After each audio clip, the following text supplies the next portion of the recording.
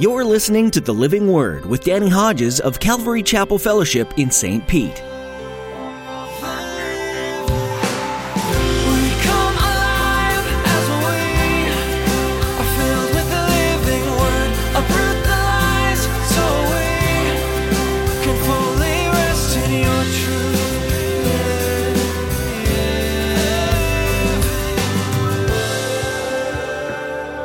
His disciples didn't wash their hands before they eat. It wasn't a washing so much to cleanse dirt, bacteria from their hands. It was a religious washing, and they were teaching that if you don't do the religious washing every time before you eat, you become defiled. You've committed sin. Jesus said to them, he said, you not only do those things, you wash pots and kettles in religious ways, and you think by washing them in this religious way, it's going to make the pot and what's in it holy. And he said, you do many things like that. Religion is the opposite of faith. Religion says that we must do certain things and follow certain rules to be right with God.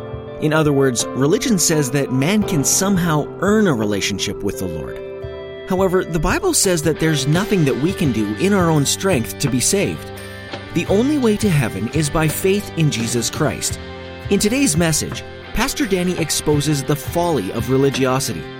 He points out that followers of Jesus don't obey a set of rules. Instead, Christians obey the Spirit's leading out of a relationship with God. Now here's Pastor Danny with today's edition of The Living Word from the book of Acts, chapter 3. To every nation for all generations, together in love, we'll move mountains by faith until all have tasted, seen, and heard the power of the living Word. The power of the living Word. The power of the living Word. I decree that the people of any nation or language who say anything against the God of Shadrach, Meshach, and Abednego be cut into pieces, and their houses be turned into piles of rubble, for no other God can save in this way. Except for the being cut into pieces and their houses be turned into piles of rubble. I wish we had a law like that in our land. Because 3 men were courageous, and had a warrior-like mentality. We know our God is able to save us, but even if he does not, we want you to know we will not bow. And they did not bow, and God used it not only to rescue them, but even more important than that, to be a witness that they never would have been had they not been willing to disobey an authority that in obeying that authority would mean they're disobeying God. Second word of advice, and this is a real switch here. Don't misrepresent Jesus Christ. Don't misrepresent him. I found this online. I don't know how I came across it. It's from a Christian young lady. I don't know her. She says, I was talking on the phone with a friend who I had recently added on Facebook. She had looked at my bio, and something about my Facebook account struck her as odd. She said, I was surprised to see that you're a Christian. I nervously smiled on the other end of the line and asked her why. She said, well, I don't normally like Christians, but I like you. We talked a little more in depth about the issue, and she let me know that most of the Christians she had met in her life had made her feel badly about herself, that had made her feel judged and not good enough. I thought about what she said, and I couldn't help but feel like Jesus has been so poorly represented by many of his followers. I'm not saying that I'm a perfect Jesus follower. I'm not.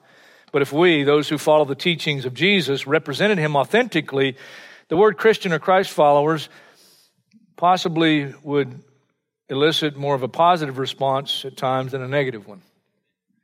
There was a song I used to sing, she says, in Sunday school when I was little called, They Will Know We Are Christians by Our Love. My hope is that this will be a true statement in the lives of all who follow the teachings of Jesus. The Bible says God is love. That means that Jesus, as a human being, was the greatest personification of love ever in human form. Think about how he dealt with people. Matthew, the tax collector, condemned, looked down upon by the religious elite of the day. They would not hang out with him. They would make him feel less than them. And he goes by the tax collector's booth and he says, Matthew, come, follow me. And he gets up and follows him. Matthew ends up being so amazed that he was accepted in that way that he throws a party for Jesus, invites all his friends. All his friends are like him or worse. And the religious elite condemn Matthew and Jesus and everybody at the party. The sinful woman at the home of Simon the Pharisee. He's hosting Jesus for a dinner party. In the middle of that dinner, woman breaks in. And people know, they know her reputation. We aren't told what she has done, but everybody knows she's a sinful woman. She begins to wet Jesus' feet with her tears, wipe them with her hair. Simon is thinking, if this man were a prophet, he would know what kind of woman she is, and he would not allow her to do that. And Jesus takes the opportunity to try to teach Simon and his disciples as well. And then he turns to the woman. You know what he said to this sinful woman? Your faith has saved you. Go in peace. The Samaritan woman at the well. In that culture, Jews had no dealings with Samaritans, and Jesus violates the cultural norm. He goes through Samaria, first of all. He sees the woman. He encounters her. The disciples are at McDonald's getting lunch. They come back and they're surprised to find him not only talking to a woman, but talking to a Samaritan woman. And he starts the conversation this way, would you give me a drink? That was a very kind thing to do and unheard of in that culture. Yes, he confronted her. Yes, he revealed for her living situation. He says to her, go call your husband. I don't have a husband. You're right, and you don't have a husband, the one you're living with, because you've had 5 husbands, and the one you're with is not your husband. But he didn't say it in a self-righteous, condemning way. It was reality. That's her life. And she was so taken aback that she goes into the place where she lives and she tells the whole town, and they come out to hear this guy. She didn't go to hide. She didn't go saying, oh, he just lit me up, man. He just exposed me. She was exposed. But boy, did she feel love. She felt love like she never felt, because she's talking to and listening to the epitome of love, the personification of love in human form. Zacchaeus. Everybody despised Zacchaeus.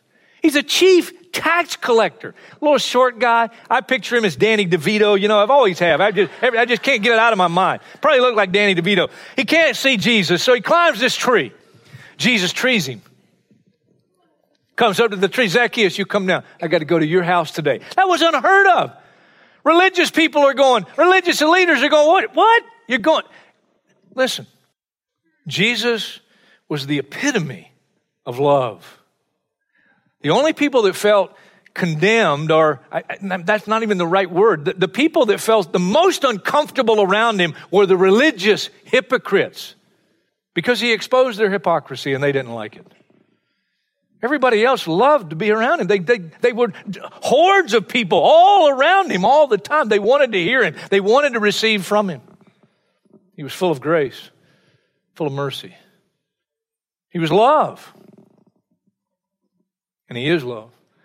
Let me say another thing about this, in not misrepresenting Jesus. Jesus was not a legalist. He was not a legalist. What's a legalist? Well, legalists can come in different forms. A legalist can be somebody who's taking the law and they're stressing and overemphasizing the letter of the law versus the spirit of the law. What's the spirit of the law? Jesus said all the law and the prophets hang on 2 commandments. Love God, love your neighbor. Love God, love your neighbor. Love God, love your neighbor. That's it. But sometimes legalists don't even have a basis of truth about what they believe to be righteous and right.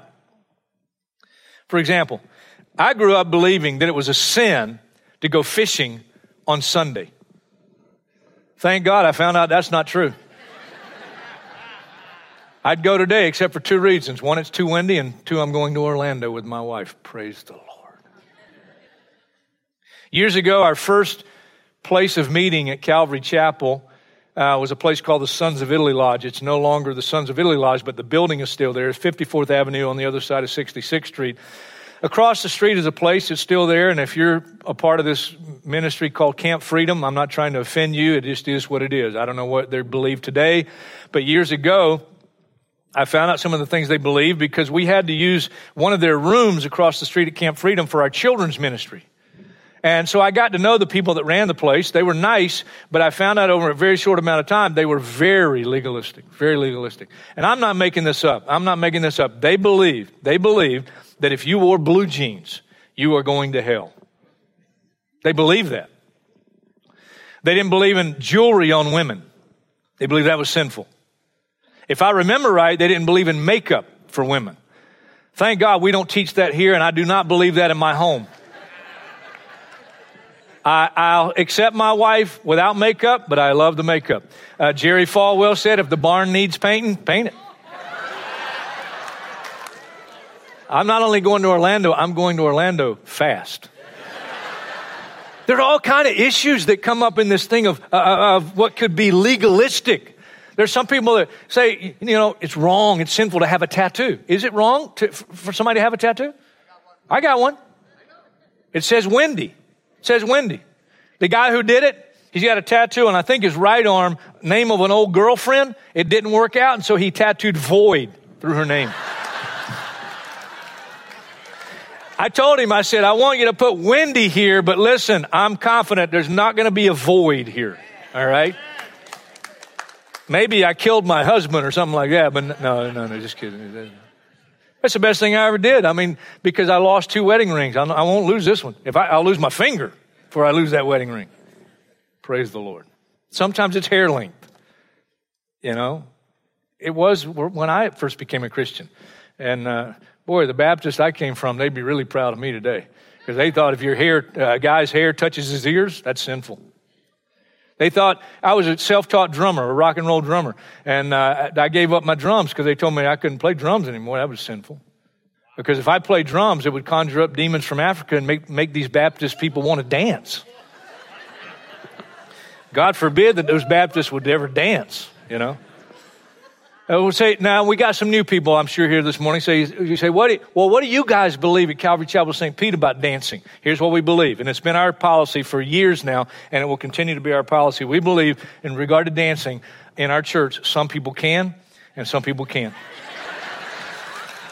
I got to move on, man. Listen to me. Sometimes it's alcohol. And some people say, it's wrong for any Christian to ever touch any kind of alcoholic beverage. That's a legalistic view. That's legalism. Okay? Jesus did not follow the religious standards of the day. As a matter of fact, he got in trouble time and time again by not doing so. His disciples didn't wash their hands before they eat. It wasn't a washing so much to cleanse dirt, bacteria from their hands. It was a religious washing, and they were teaching that if you don't do the religious washing every time before you eat, you become defiled. You've committed sin. Jesus said to them, he said, you not only do those things, you wash pots and kettles in religious ways, and you think by washing them in this religious way, it's going to make the pot and what's in it holy. And he said, you do many things like that. Jesus did good on the Sabbath repeatedly, and every time he did, he got in trouble for it. One guy got healed by Jesus on the Sabbath. You know what the religious people said? You can come any other day. 6 other days you can come be healed, not today. You talk about blindness. Blindness. I got to move on. Jesus was also the most joyful human being that ever visited the planet. Hebrews 1:9 from a messianic statement, Psalm 45, verse 7. You've anointed me with the oil of joy. And those religious people, they didn't like that. Not only was he violating all their religious standards that had no basis for truth, but he was overflowing with joy in doing it. Matthew 12:19 about the Messiah, Jesus, he will not quarrel or cry out. No one will hear his voice in the streets. That's an interesting verse. 2 Timothy says that the servant of the Lord must not be quarrelsome, but that means more than not being quarrelsome. It means not being argumentative, and it means, listen, not being overbearing. It's very uncomfortable for me, and I don't agree with this method. I don't agree with standing with a bullhorn and shouting at people, from a street corner. I just can't imagine Jesus doing that. I saw a video this past week of one of the Calvary chapels, and I'm sorry if they get wind of this, and I'm not meaning to offend them or anything. I just don't agree with the tactic. I don't agree with it. And they filmed it. Somebody did it with their cell phone. They got the idea for this outreach thing where they saw driving by the DMV in the morning that before the DMV opened, there was a long line of people waiting for the DMV, Department of Motor Vehicles, to open. And so they would go there and they would stand and read scripture. And they have the whole thing videoed. And if it was me reading the scripture, I wouldn't have chosen that scripture. It just didn't come across as real loving to me. I would have gone John 3:16 and maybe added my testimony or something. I'm not saying I know better than everybody else. Please don't misunderstand that. But I watched the thing, and after you watch for a few minutes, a guy comes up that's there at the DMV, and he confronts the guy, and he doesn't do it in a real negative way. He just says, "Sir, you can't do that here. You can't do that here. You need to leave." And the guy just kept on reading scripture. A few minutes later, law officer showed up, told the guy to put his hands behind his back. He arrested him, took him off. I just think that's a shame because it was unnecessary. He should have left, in my opinion. He should have left. Never disobey an authority unless to obey means you would be disobeying God. Doesn't mean we go into all kind of places as public property, government authority property, and we say, well, I don't care what you say. I'm going to do it anyway. That's not what Jesus did. That's not what Jesus would do. So listen, let's not misrepresent Jesus. We need to be careful and look carefully at what he's really like. What he's really like. He never forced himself. Last thing I'll say, I got to close. He never forced himself on anybody. He was never overbearing. Nobody ever felt like they're being shoved in their face. He never did that. Whosoever will, let him come. Whosoever will. Most uncomfortable people and the most blistering messages were to the Pharisees, teachers of the law, and the Sadducees, the religious hypocrites. Pray that God would open a door for the gospel. Paul said, pray for us that God would open a door. And if we pray for an open door, in God's time, he'll open the door. And he opens doors that no man can shut, and he shuts doors no man can open. Learn key verses to communicate truth. I'm going too long on this one. The gospel. That's our ultimate goal, to share the gospel. This is 4 great verses. Somebody's dubbed it the Romans Road. Romans 3:23, all have sinned and fall short of the glory of God. Romans 6:23, the wages of sin is death, but the gift of God is eternal life through Jesus Christ our Lord. Romans 5:8, God demonstrates his love in this. While we were still sinners, Christ died for us. He doesn't say, get your act together. Get your act together. No, he says, come to me. Come to me. Believe in me. Trust in me. Follow me. He'll clean you up. He'll clean you up. He doesn't say, get your act together first. No. In that while we were yet sinners, he died for us. And Romans 10:9, if you confess with your mouth, believe in your heart, God has raised Jesus from the dead, and he is Lord. He is Lord. You will be saved. And then learn other scriptures, especially prophecies that prove that Jesus is the Christ. Acts 17:18, Paul and Apollos, it specifically says, those they were debating with in places like the synagogue, it says they, from the scriptures, proved that Jesus was the Messiah. Those are Old Testament scriptures. One of the messages I did, and I only throw it out as a resource. There are other resources out here, but this one message I did, you can find it from our website. It's called A Firm Foundation for Faith from 2 Peter chapter 1. And you get there some great prophecies that prove that Jesus is indeed the Messiah. And then keep adding to your arsenal of scripture. Why? Because Peter says, always be prepared to give an answer to everyone who asks you to give the reason for the hope that you have, but do this with gentleness and respect, the way Jesus would. And last but not least, live the kind of life that'll gain respect from the world. There's some very, very clear scriptures here. 1 Thessalonians chapter 4. Verse 9, now about your love for one another, we don't need to write to you, for you yourselves have been taught by God to love each other. And in fact, you do love all of God's family throughout Macedonia. Yet we urge you, brothers and sisters, to do so more and more, and to make it your ambition to lead a quiet life. You should mind your own business and work with your hands, just as we told you, so that your daily life may win the respect of outsiders, and so that you will not be dependent on anybody. And then Titus chapter 2 and verse 9, very clear. Verse 9, Teach slaves to be subject to their masters in everything, to try to please them, not to talk back to them, not to steal from them, but to show that they can be fully trusted, so that in every way they will make the teaching about our God, about our Savior, attractive. Attractive.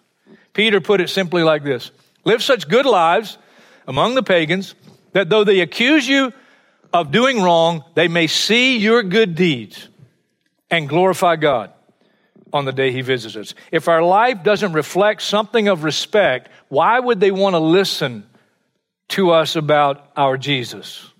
And I have legal time to close this out. Back to Daniel one last time. You won't go overtime. It's okay. They still have the food at the restaurant. Daniel chapter 6. And I'm just going to summarize the story because most of us know it. Years have passed. Nebuchadnezzar has been toppled. Now the Medes and the Persians are ruling, and Darius is the new king. Daniel is still given a position in Darius's government. But the other government officials, they want to get rid of Daniel. He's Jewish. It says that they could find, the middle of verse 4, no corruption in him because he was trustworthy and neither corrupt nor negligent. Finally, they said the only thing we're going to find about this guy is something that have to do with his God. And so they get a plot. They get a plan. They go to Darius. Hey, Darius, we think it'd be good for the next 30 days that anybody in your kingdom that prays to any other God except you should be thrown into the den of lions. Darius said, that sounds like a good idea. He puts it on the books. It's law. Law of the Medes and the Persians, once it's down, you can't change it. Even the one who made the law can't change it. Can't be repealed. When the law was published and Daniel hears about it, he goes home and he does what he normally does. 3 times a day, he opens his windows toward Jerusalem and he prays. He kneels down and he prays. Well, these guys think we got him. They go to Darius. They say, you know that law you made? Well, hey, there's this Jew, Daniel. He's not listening. He's bowing. He's praying to his God. Darius likes Daniel, so he's distressed. But they press him and he knows he has no choice. He has Daniel thrown into the den of lions. Darius goes home. He can't sleep all night. He comes back crack of day, goes to the mouth of the den, calls out, Daniel, was your God able to save you? If I was Daniel, I'd have waited a few seconds to answer. Finally, Daniel says, O king, live forever. My God sent his angel and shut the mouths of the lions. They've not hurt me because I was found innocent in his sight, nor have I ever done any wrong before you, your majesty. And you know what the result was? Very similar to Shadrach, Meshach, and Abednego. Darius, verse 25, then wrote to all the nations and peoples of every language in all the earth, may you prosper greatly. I issue a decree that in every part of my kingdom, people must fear and reverence the God of Daniel, for he is the living God, and he endures forever. His kingdom will never be destroyed. His dominion will never end. He rescues and he saves. He performs signs and wonders in the heavens and on the earth. He has rescued Daniel from the power of the lions. What God was able to do, because 4 people made themselves available, were courageous, and through their courage and their faith, what a tremendous witness went out to the world.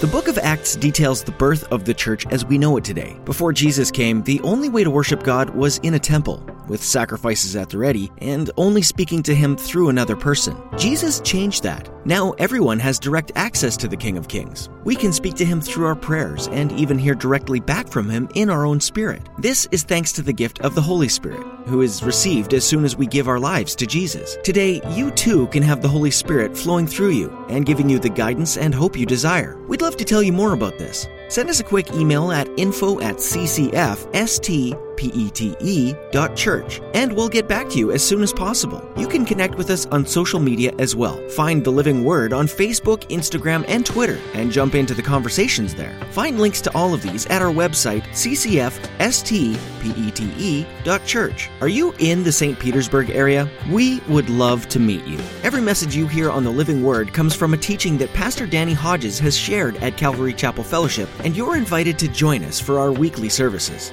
Our church is filled with imperfect people, being made holy by our perfect Creator, and we know that you'll fit right in. Find directions at our website. Again, that's ccfstpete.church. With that, our time with you has officially come to an end. Pastor Danny will lead us deeper into the book of Acts when you join us next time, right here on The Living Word.